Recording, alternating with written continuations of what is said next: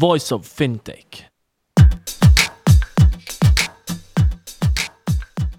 Welcome to Voice of Fintech, a podcast mapping out the Swiss and global fintech scene, connecting fintech enthusiasts with startups, incubators, accelerators, business angels and VCs, and incumbents interested in partnerships. Voice of Fintech will help you navigate the fintech ecosystem. Here you can listen to the startup founder stories, what investors and incumbents are looking for when dealing with startups, and find out more about resources provided by incubators and accelerators. My name is Rudy Falad and I'll be hosting this podcast.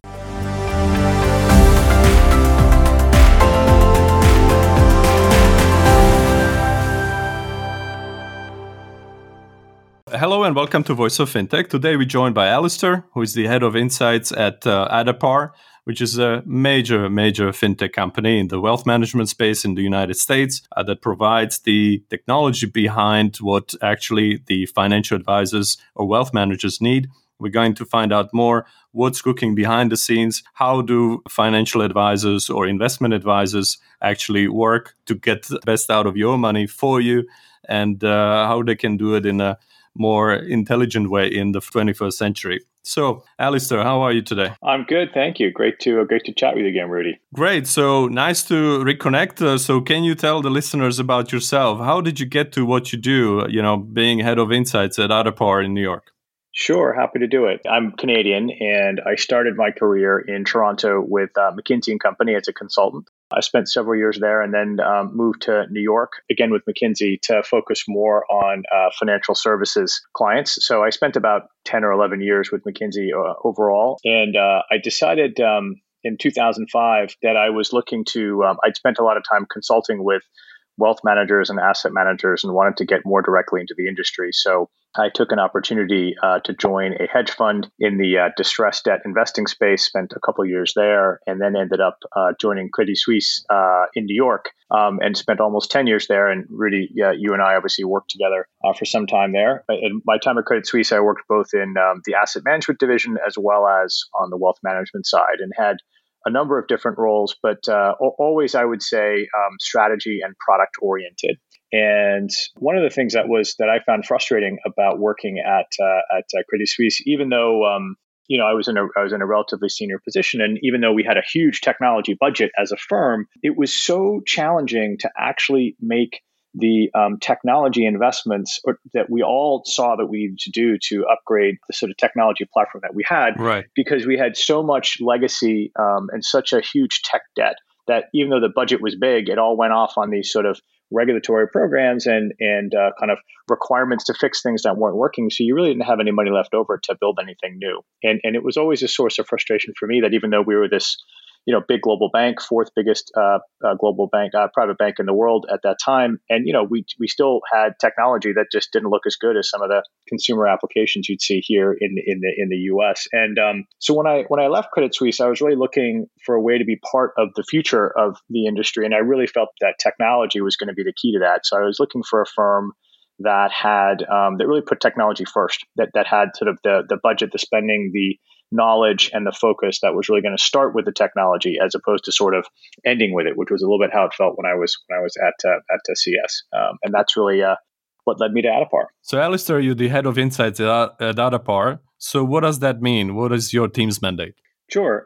Well, we were set up a couple of years ago to try to really extend what Addepar offers from reporting, which is really more of a backwards view, if you want to think of it that way, kind of what's already happened, and try to provide our clients with some ideas and help on a forward view. So as they think about what type of investments they might want to make on behalf of their clients, how can we help them, with that process? And really, our team has two mandates. One is around insights, as you said, and the other one is around an application called Marketplace. And the idea behind insights is how can we use the data that we have, because we're such a big platform, we see so many things that come through us. How can we aggregate that data and give it to our clients in a way that allows them to see what others are doing, create peer and benchmark analytics, and identify opportunities that either they want to take or maybe not take but at least give them transparency on how the rest of our platform is thinking about particular clients' asset allocation or particular flows into or out of certain asset classes or products. So there, the insights is really how do we help our clients, the advisors, be better at their job, and that's the purpose of that team. And the first product that we've launched in that area is called the Investor Sentiment Index, the ISI. You can find it on our website at adipar.com if you're interested. And it's really a real-time metric that measures our investors' risk appetite by showing the number of investors that are net buyers versus net sellers on a particular day. And we do it, we calculate it daily.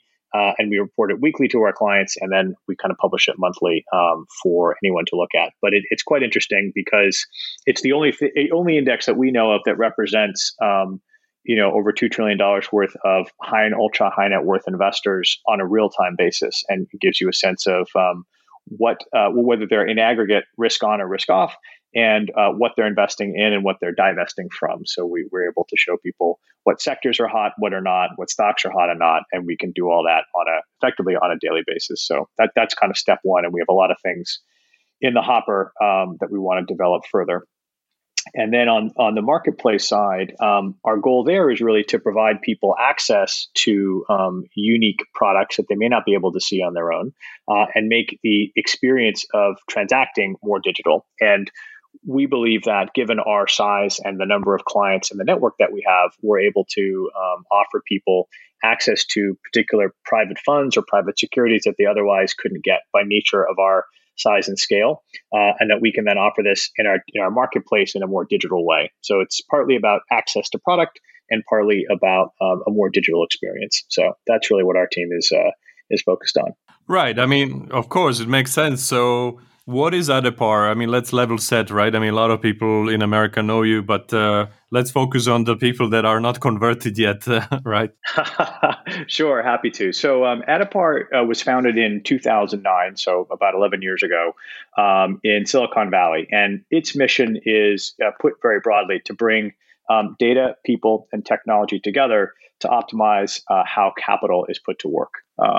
Which is a pretty broad vision, as you could imagine. And if you want to think of us in the ecosystem, we are considered an enterprise SaaS company, which means that our clients are businesses, not individuals. And we offer a cloud-based software solution to our clients who are primarily wealth managers. Adipar was founded by Joe Lonsdale, who is also a co-founder of Palantir, which I suspect many of your listeners will have heard of. And actually, he had left Palantir to found Adipar in 2009. And so we have a certain, I would say, data-driven analytic heritage that comes from that kind of initial founding. And Joe is still our chairman, and I think he's still our larger shareholder, very actively involved in driving the vision here. The narrow problem that Adipar is trying to solve is that it's very difficult as an investor to get an aggregated view of your holdings and your performance. Data in this industry is typically kept in many places with many banks. If you are holding alternatives or private assets, these are fundamentally different than public securities. They require a different data model. And finally, the ownership structure for a lot of our clients can be quite complex, especially as you get wealthier. And so this problem of data aggregation, what do I own and how am I doing, is particularly acute for wealthy individuals because they're the ones who tend to have more assets at more banks, more private assets ownership. So, this was really built, Adipar is really purpose-built to try and solve this problem of data aggregation and reporting. And there's really three parts to that. One is we have data feeds from nearly 300 financial firms bringing in information that we can aggregate it. Two, we have a flexible data model that incorporates every type of asset and ownership structure out there. And three, we have a digital reporting platform that allows investment professionals or advisors to create high-quality custom reporting packages on the fly. So it's data aggregation, flexible data model, and a very flexible and customizable reporting platform. Understood. So who are your key clients and also who are their end clients, right? Because I understand that you are a B2B fintech, if I were to put you in labels. So who are they serving in the end? Are these retail customers or affluent or just ultra net worth and high net worth who...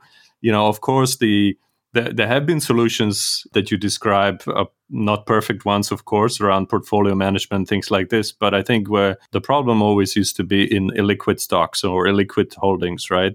And so is that the what you do, or is that you cover all of these scenarios I mentioned? Yeah, so our clients are at this point primarily wealth managers and professional advisors. So we have more than 500 family offices, independent wealth managers, and private banks that are our clients around the world. So as you said, our clients are other businesses. And I would say they tend to be the larger and more sophisticated independent wealth managers because our value add comes through more clearly when you have larger and more complex investors. Right. And so our clients are the wealth managers, and then their clients are sort of individuals and typically they are high or ultra high net worth individuals. So I'd say the vast majority of our asset base is owned or is owned by people with a net worth of 10 million plus. So that's really who the end clients are here. Right, makes sense. So let's just dig into it a little bit more. So what is your unique advantage, right? So if you are a wealth manager, why should we use you and not someone else? And do you think that all the incumbents there have that technology debt and legacy infrastructure that they cannot do it themselves? They need to go externally and use a B2B company like yours. Yeah, well, most of the larger financial firms have built up the ability to report on the assets that they manage for you or that they hold for you. So if you bank with only one bank, then your chances are pretty good but let's hope that they can report back to you on what they're managing on your behalf. I see. Yeah. The challenge really comes that many wealthy individuals will have accounts with multiple firms, and they may also own private assets that aren't custodied at a firm. A great example would be a private equity investment, where if it's directly in a company or in a fund, those are typically not actually really custodied in any way. So the problem and the challenge that you have as a wealthy individual or an advisor serving one is that you may have accounts at 4, 5, 6, 7 different banks. So you have to find a way to bring them all into a common place. And then you also have the problem that your client may have a lot of assets that aren't held at any bank. And so you have to find a way to incorporate those into kind of a unified view. So that's really what Addepar was purpose-built to do. It's designed to, on the first hand, take in data from, at this point, around 300 different financial institutions, where we are able to pull data every day on what those clients hold and ingest it. And we have a whole operations and data team that makes sure that data comes in correctly. And then we also have a unified data model that allows us to incorporate both public and private assets and report back in any way that you want, so that you can kind of properly model some of these illiquid assets that, as you said, are historically more challenging. And finally, we have the ability to model more complex ownership structures. Most financial institutions will report back on a sort of single account basis. But once you start to have families with accounts that have multiple beneficiaries or perhaps multiple layers where a holding company owns several things beneath it, that becomes very challenging for a traditional financial services firm to model. But Addepar was sort of purpose-built to handle that, so it can easily handle more complex structures. And then finally, it's got a very customizable reporting platform on the back end, which allows you as an advisor to design your report kind of on the fly to customize for whatever your particular client wants to do. We can make a look a lot more visually appealing than some of the things you might see from the more kind of standard applications you'd get from a typical larger firm. So it's really around the data aggregation and our ability to pull data in, the ability to model everything flexibly, and then the flexible reporting solution on the back end. That's really at the core of what Addepar offers, and that's really what's kind of unique. And then, of course, we also have the ability to offer analytics on your portfolio. So once you've kind of got it in there and it's modeled correctly, now you can slice and dice it however you need to manage the book for your client. Right, and the point is, it's the assets spread out over multiple institutions, right? That's exactly right. Yeah, I would say if you had an individual who only had one account with one bank, Addepar would probably be somewhat less useful. So that's why, but it turns out wealthy people almost never do that. Yeah, exactly. I guess nobody would ever do it, hopefully, but fair enough. Even if you have deposit insurance and all that still. That's right. So obviously you are a great example of innovation in the wealth management space. Some people call it wealth tech, right?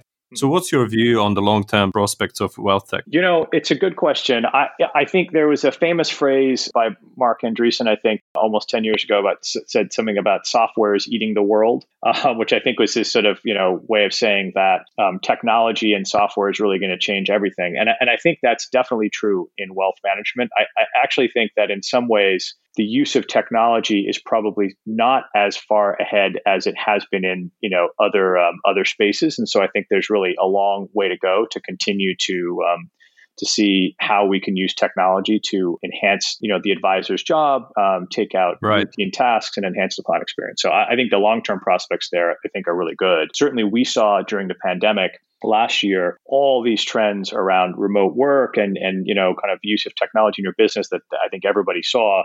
We saw that as well. It was the best year ever for us in terms of our new clients and new sales, which you could sort of say, wow, global pandemic. We're like, yep, that was our best year ever, because I think people realized that that technology was just more and more important. And I think also in wealth tech specifically that we're beginning to see a certain maturation in the industry, at least here in the US, where clients are beginning to look for a more complete solution where they can have one partner that brings multiple things to them that they can scale with, as opposed to having lots and lots of little providers where they have to stitch it all together. So of course, Addepar being one of those platforms, we kind of see ourselves as being one of the longer term winners in that trend. Great. So, but again, if you step back and look at it a little bit more widely, of course, you focus on reporting, data aggregation, the insights, things like this, right? But which areas of wealth tech do you see as the hardest, in addition to what you do? For example, for this year, I would say, what about AI-driven insights, right? So one thing is to know what the portfolio is doing, to model it and all that stuff. But what about even more like generating advice and ideas to talk to clients using AI rather than just reading the paper or, I don't know how it was done in the past. Yeah, no, look, it's a great question. I actually think probably the most interesting space at the moment, if we're taking a step back, would be what's going on in the direct investing space. So if you think about Robinhood and the all the excitement around GameStop, which I'm sure you and your listeners it would be hard to miss it in the last couple of months. How retail investors are suddenly having the ability to move markets in an unprecedented way is just fascinating. And, what that's going to mean is, very hard to say. Or for example, things like Coinbase, which is I think of as kind of being a retail crypto platform, is going to go looking to go public at some unbelievable valuation. And so what that means for wealth managers, I think in the very near term, not much, because they tend to be quite conservative for all kinds of, I think, good reasons. And so they're not really kind of rushing to put their clients into GameStop options or the latest crypto offering. But I do think over time, it'll be very interesting to see how that activity, potentially changes how wealth managers think about their business. That's a little bit of an aside. I think more specifically to wealth management, one big trend we're seeing is the democratization of alternatives and private markets, where there's a view that the private markets are where a lot of the action is in terms of investment opportunities, but they're hard to get to. And so there's a lot of people trying to figure out how you can make it easier for an individual to get access to and invest in some of these exciting opportunities. And actually, that's something that at Addepar we're actively getting involved in as well. My role here, I run two groups, our marketplace team and our insights team. And on the marketplace side, what we're really doing is trying to figure out how we can help our clients, who are the advisors to wealthy individuals, get better and more digital access to new investment products. So we're big believers in that trend, and we're looking to build out our capabilities to help clients there. And then I think finally on your point about AI, it's a great question. I think there's a lot of interest in how can you apply some of these data science and machine learning techniques to the wealth space. And I would agree with you. I think there's a lot of examples in other industries where that's been very powerful. I don't think we've yet seen, or at least I haven't really seen, examples where people have yet made a compelling business out of it, but there's a lot of interest in figuring out how you can. So, and the other team that I manage at Addepar Insights is actively exploring that to say, if you can see what investors are doing on our platform, what they're invested in, what they're transacting in, how can you use that information to help give guidance or thoughts to advisors about what they should be doing? Right. Great stuff. Maybe I'd like to continue with this a little bit from a different angle. And when you look at private banks or wealth managers, over the last few years, and you know it very well. I mean, of course, the pressure has been on the RMs or relationship managers, or whether you call them investment advisors, etc., to be more productive, right? Some private banks discover that, well, we are also called the bank, so we should also give loans in the private bank as well. So Yes. they've been doing this, and then they've been cutting costs and obviously reorganizing the management layers and things like this. But then what else do you do after you've done all this, right? And for me, what you should do is you should look at Adapar or others and technology innovation, and don't just do the regulatory catch up in your IT platform. Or if that's unfortunately your where you are, then maybe you should look at others to partner up with. So where do you think that the wealth tech is in terms of timing of adoption and scaling up? I mean, where I'm trying to push you in a way is that to tell the private banks to work with wealth tech companies, really, right? Yes, Rudy, I agree with you 100%. No, look, it's a great question, and obviously, you and I have both worked at a large private bank in the past, so have a sense of, and I completely agree with the trends that you've laid out. I think that historically the view had been in many large financial institutions that you were going to build most of the technology yourself, and there are all kinds of reasons for that. I think some good, and maybe some more, maybe some not so good. But that was sort of the general view, and I think what's been happening is it's just becoming increasingly clear that's not going to be sustainable, and that whether it's from a cost perspective or a client experience perspective, and I actually think that it's not just about cost, although clearly that's a factor. It's also about the quality of the client experience and the advisor experience, frankly, that you need to consider. And I think it's becoming clear to banks as they think about how they're going to spend their tech budgets in the coming years, when they look at the gap between what's out there in the market and what they can credibly deliver. I think they're being effectively forced by the market to consider bringing in wealth tech firms as partners, whether it's for a particular piece of their technology stack or whether it's for a front end application that they can plug in. I think that's really becoming more and more common, and so I think that's just going to continue. As firms like Adapar work with some of the larger clients out there.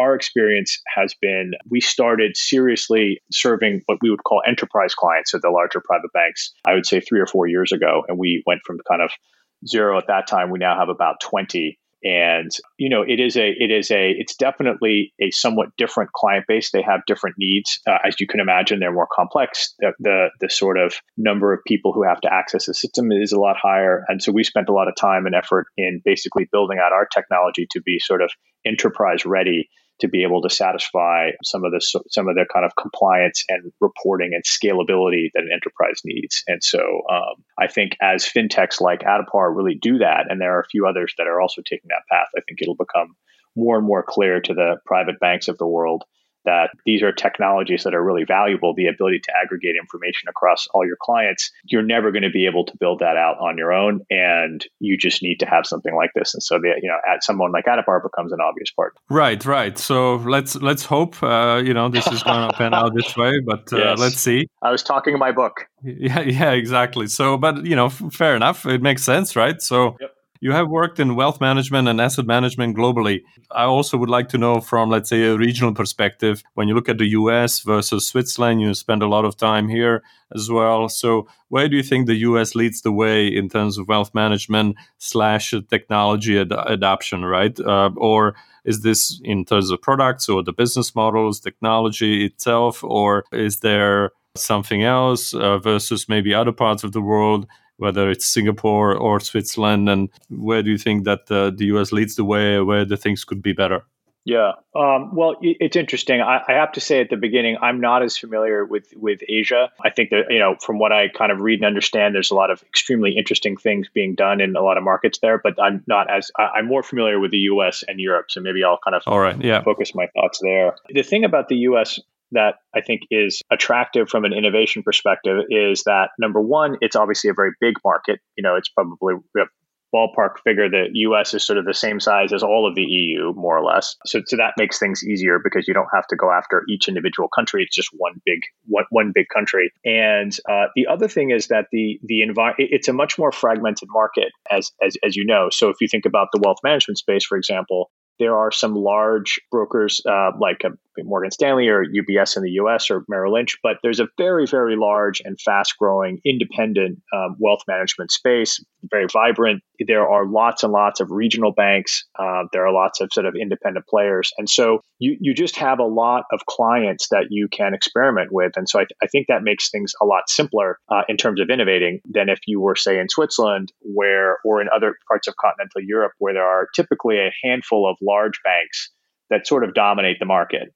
And so really, you have to get in with one of those banks. If you can't, you really kind of can't get started. So I feel like that's a real advantage for the US. I mean, it has disadvantages in that some of the sort of centralized infrastructure can be a little chaotic, I think, in the US, and some of the ways that things work are much clearer in Europe because, 3 or 4 banks got together, set up a rational system, and that's how it works. In America, there's thousands of them and all these states involved. But I think it really helps in the innovation side to have so many different potential clients with different business models. There's lots of people to go pitch your idea to. And I think that's just really helpful. All right, brilliant. So where are you as Adapar on your journey? I know that you raised a lot of money last year, so maybe you can also say what are you going to spend it on, and then maybe you already spent it on the acquisition of the RSI, and then also I think that's probably a good plug to the news or the analysis I have seen. I think it was from Bain on M&A this year that.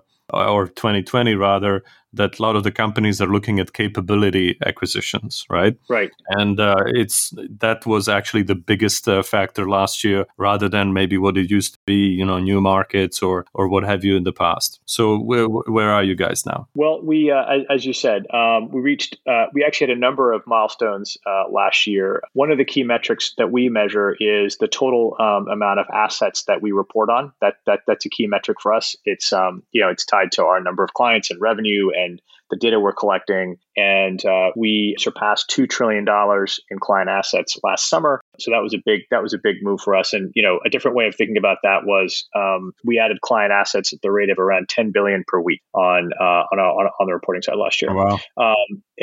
So it's from a data perspective and scale, we would be probably one of the biggest banks in the world if you just looked at the assets that we report on. Now, obviously, we're not managing those assets, so it's a very different economic model. But from a size perspective, it's a very big platform that we have, and we now have about 420 people across in California and Mountain View in New York City, and then we have a third major office in Salt Lake City. And as you said, we announced a Series E $117 million raise in the fall.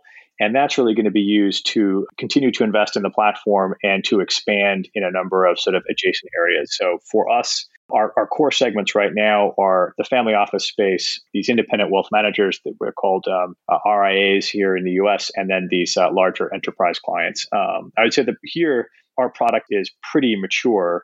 You're always investing. You always need to keep reinvesting in it. But that product, I think, is well understood. So really the game there for us is about continuing to grow our market share in each of those segments. The areas we're looking at to grow, where some of the Series E money will be helpful, one is to expand outside the U.S. Most of our clients are U.S. based. I'd say probably 85%.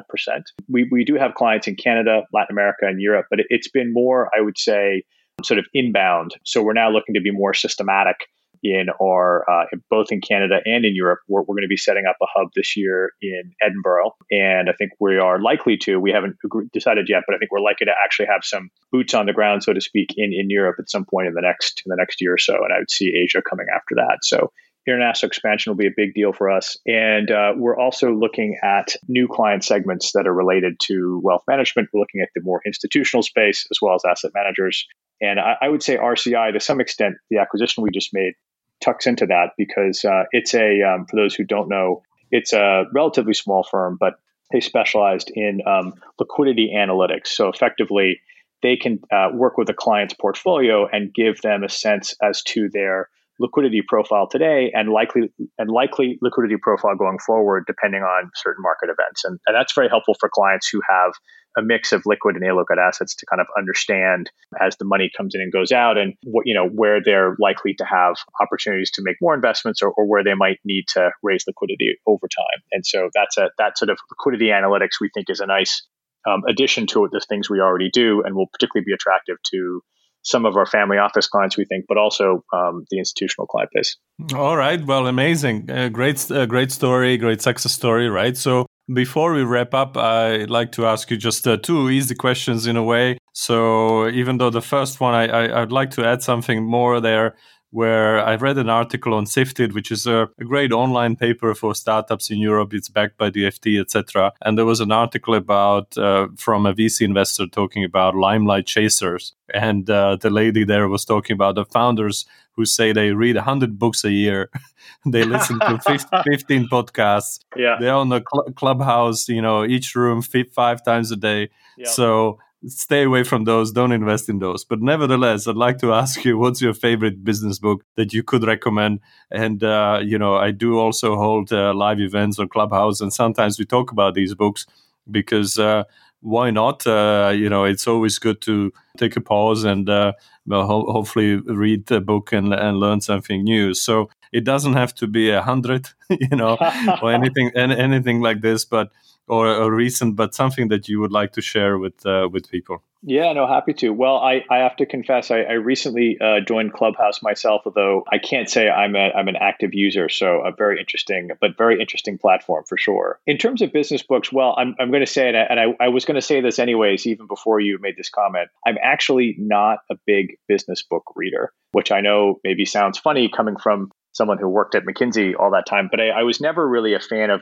most of them. I always sort of felt like there's a little too much of people telling you, all the, like, everything looked obvious and amazing about what this person did. And you kind of felt, I'm not sure that, this person had my experience, because, I always found things a lot tougher than that and wasn't so easy. And you make it sound like it's obvious and simple. But I will say the book that I do like, that it's not a new one, but I think it's a classic, is called The Hard Thing About Hard Things, which is written by Ben Horowitz. And since you're a Clubhouse guy, you probably know that. Yeah.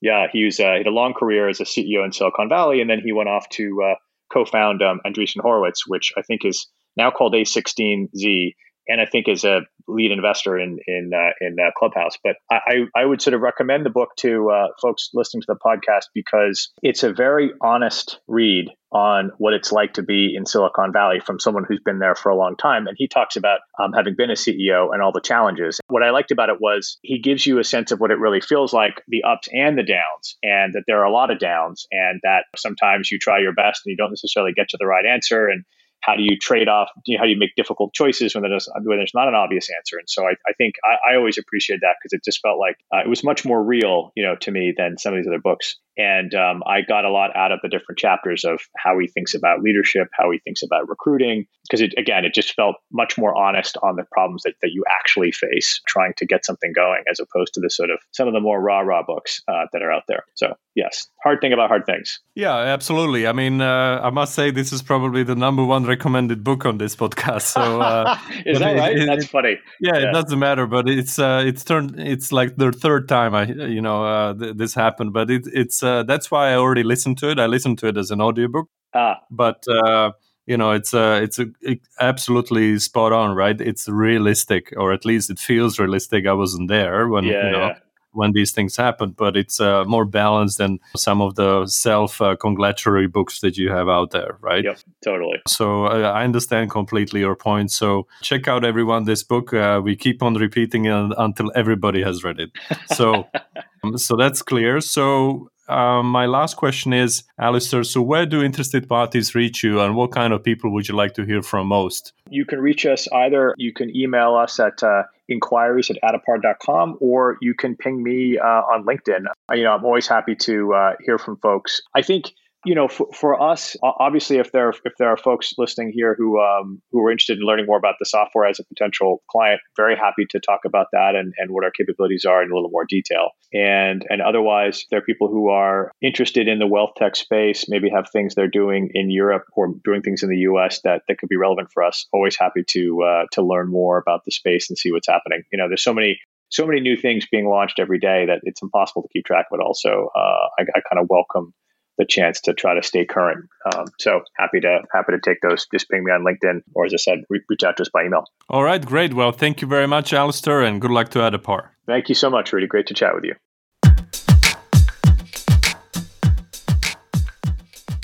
Thank you for listening to Voice of Fintech podcast. If you haven't already, check out also voiceoffintech.com, where you will find all the episodes and additional resources related to the podcast. You can also subscribe to Voice of Fintech on Apple Podcasts, Spotify, Google, or any other podcast app that you like. If you have any suggestions on the topics or guests, or how to make this podcast better for you, please email us at info@voiceoffintech.com. Happy to hear from you. Thank you.